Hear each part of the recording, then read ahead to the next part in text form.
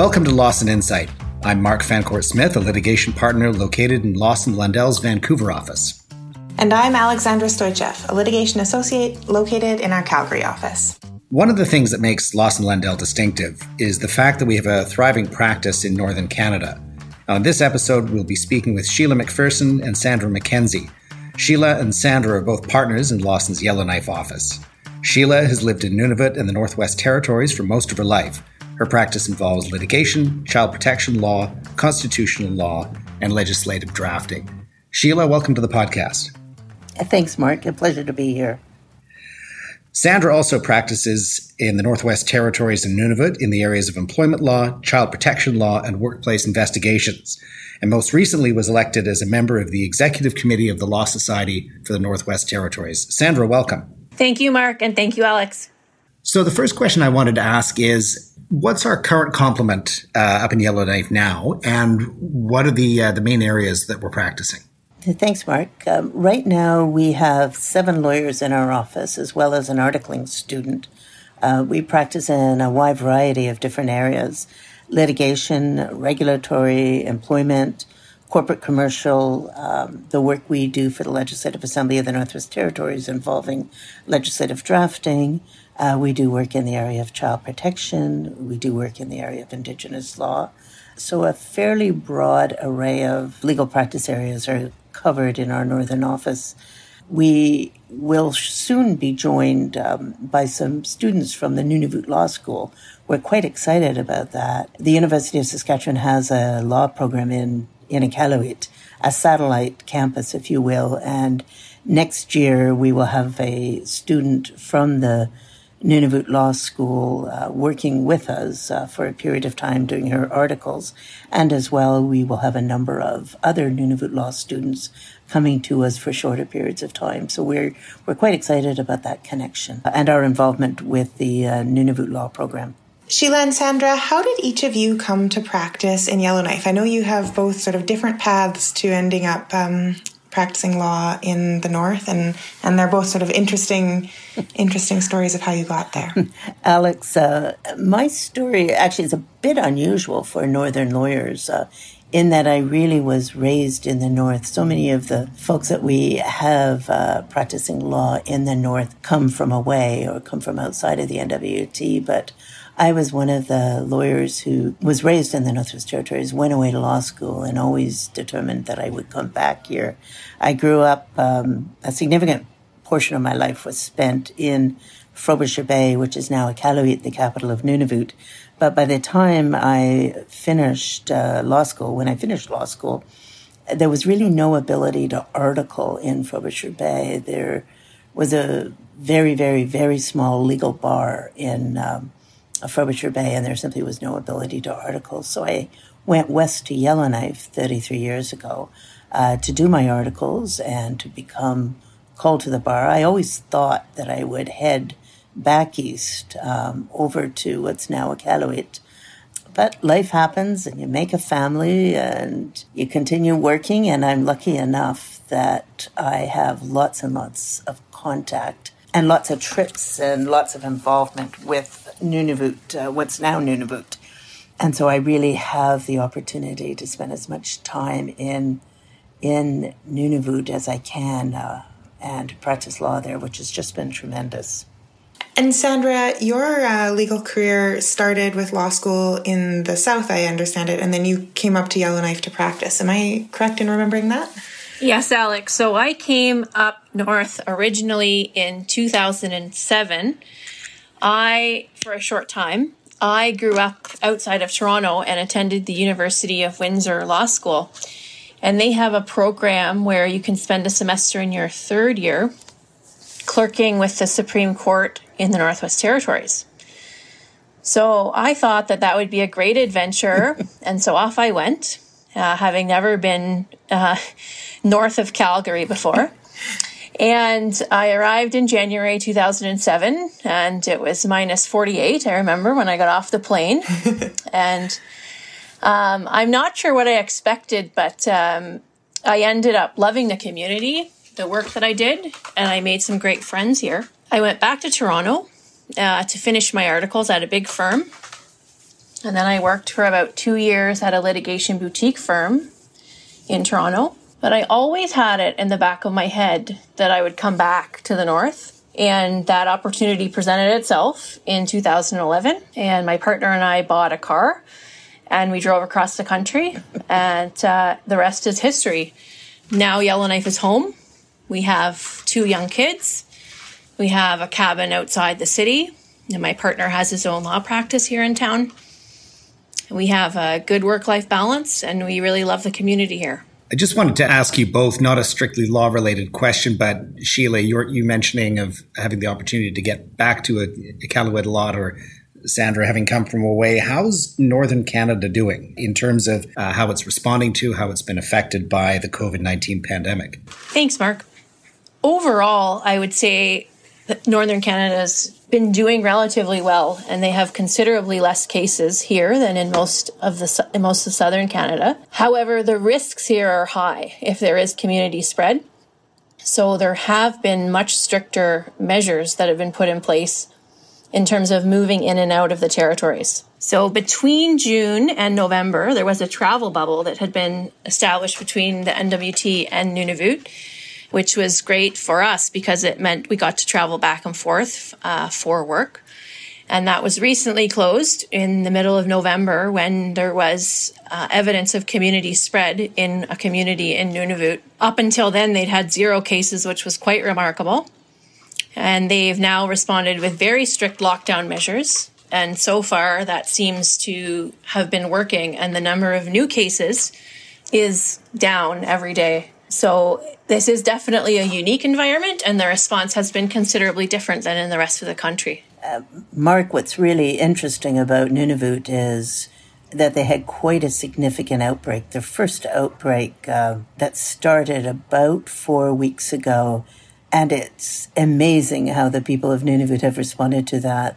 The very strict lockdown measures that have been put into place, including in the community which is most affected by the outbreak, the community of Arviat.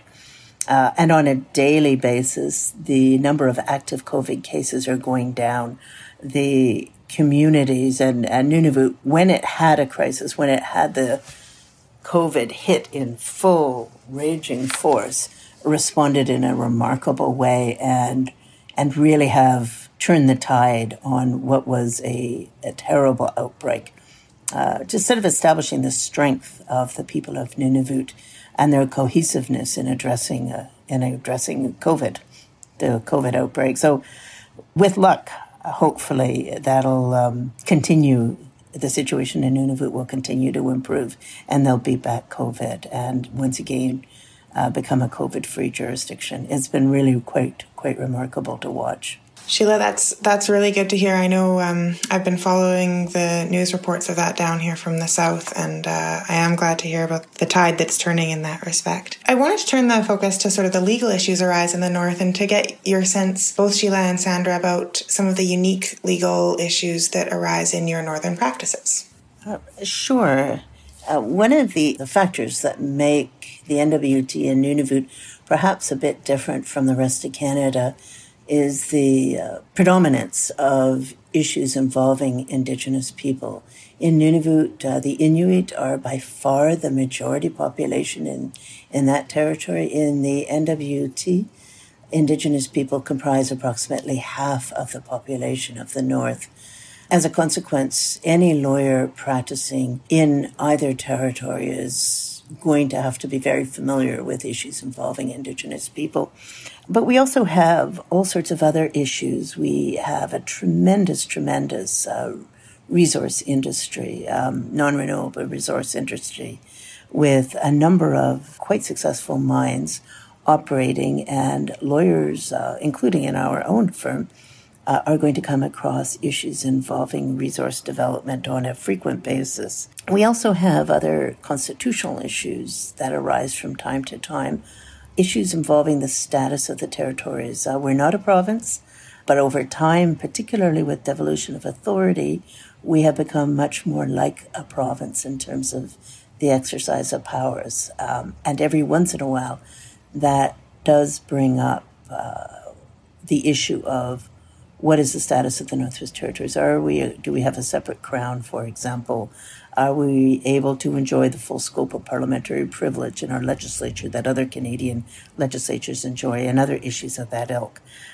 So there's quite a few interesting, unique areas of law that a lawyer can be involved in and practice law in the North. And I wanted to ask you a little bit about your travel experience. Down in the South, you hear people saying, if I don't really want to have to travel to the interior of the province after October, it gets a little dicey. That's sort of that kind of travel is sort of a way of life for you, I suppose. Yes, it is, Mark. And I think both Sheila and I travel quite regularly as part of our practice. And I have traveled to a number of small communities, both in the Northwest Territories and Nunavut. And I feel quite privileged, I think, to have had the opportunity to have traveled to so many places that most Canadians never get to visit. I've traveled to a number of communities north of Yellowknife. For example, I've put my toe in the Arctic Ocean. I've seen a growler bear, which is a mixture of a polar bear and a grizzly. And I had the opportunity to purchase a Cape Dorset print directly from the printer in Kingate, Nunavut, which for me was very exciting because I have collected Cape Dorset prints for a long time.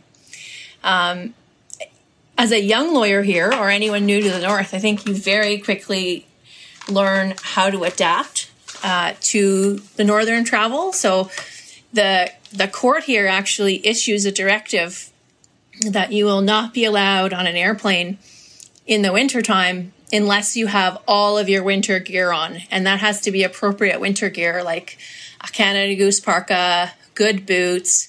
And if you don't have that stuff, then you can't go on the court circuit. You often also learn to bring your own food. You learn which communities have a North Mart that's going to be open, when you arrive, or open on Sundays. And I often find that I prepare meals in advance and freeze them and bring them with me. I have a traveling office that's packed up and not getting much use right now, but it's packed up in a duffel bag, and it has a scanner and a printer and everything I need, and I take that with me. And I think that the most important thing that you learn is to be flexible and adaptable, because if there's a weather delay and your flight gets canceled, it could be days. You could be stuck somewhere without food, and you always learn to bring, extra Mr. Noodles or something like that in your suitcase, and always an extra book and extra underwear. It only takes once getting stuck without those things, and you learn your lesson. Isn't that the truth, Sandra? I remember being in Cambridge. I remember being in Cambridge Bay once and not realizing that the restaurant wasn't open, and I arrived too late to go to the northern store to pick up groceries. The next day I had to run a trial, and between interviewing witnesses and trial preparation, I was in Cambridge Bay for 36 hours before I actually had a meal. It was just one of those things that where I fast learned that, okay, I better tuck a protein bar or a couple of protein bars into my backpack and make sure I always have them. I've never forgotten that lesson. So you make a good point there.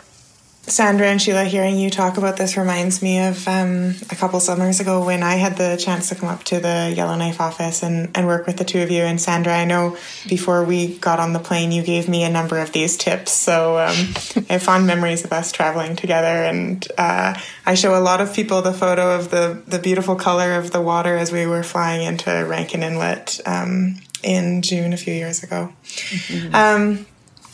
I wanted to touch on a few of the ways that practicing in Nunavut and the NWT differs from practice in the South. And we've talked about travel a little bit, but I know there are a number of other ways. So Sheila, maybe you could tell us a few of those. Sure. Now, I haven't practiced down south, as we call it, but I've talked to lots of people about what that is like, including obviously colleagues at Lawson's. One of the things that really distinguishes practice in the North from a larger centre south of 60 is the very small bar, and we've touched upon that in terms of how it can result in lawyers being exposed to different legal issues very early on in their career. We only have a little in excess of 100 resident lawyers in the Northwest Territories, and Nunavut stats are about the same. So the very size of the small bar, particularly when you look at the fact that we are working in a jurisdiction that's going to have the same challenges, the same issues that any province would have in Canada, and yet we have a much smaller bar to deal with the same wide array of complicated issues. What that really means is that you, as a young lawyer, will be exposed to legal issues much earlier on than you would anywhere else in Canada. Even in Canada's smallest jurisdictions, the ratio of lawyers to the population base is such that up here you're just going to be more deeply immersed into legal issues much more quickly. The other area, however, and visiting judges often comment on this. They comment on the civility between counsel and the respect that is shown to lawyers by each other. We have a highly collegial bar. We're too small not to be collegial. You cannot burn your bridges with counsel here very lightly, or else you won't be able to work productively and certainly not happily on files if you have a reputation as being difficult to work with. People here learn who each other are quite quickly, and they learn to work together in a way that really serves the needs of our clients. I think a collegial bar, ethical bar, a cooperative bar is in the public interest in terms of allowing us to arrive at solutions quite quickly.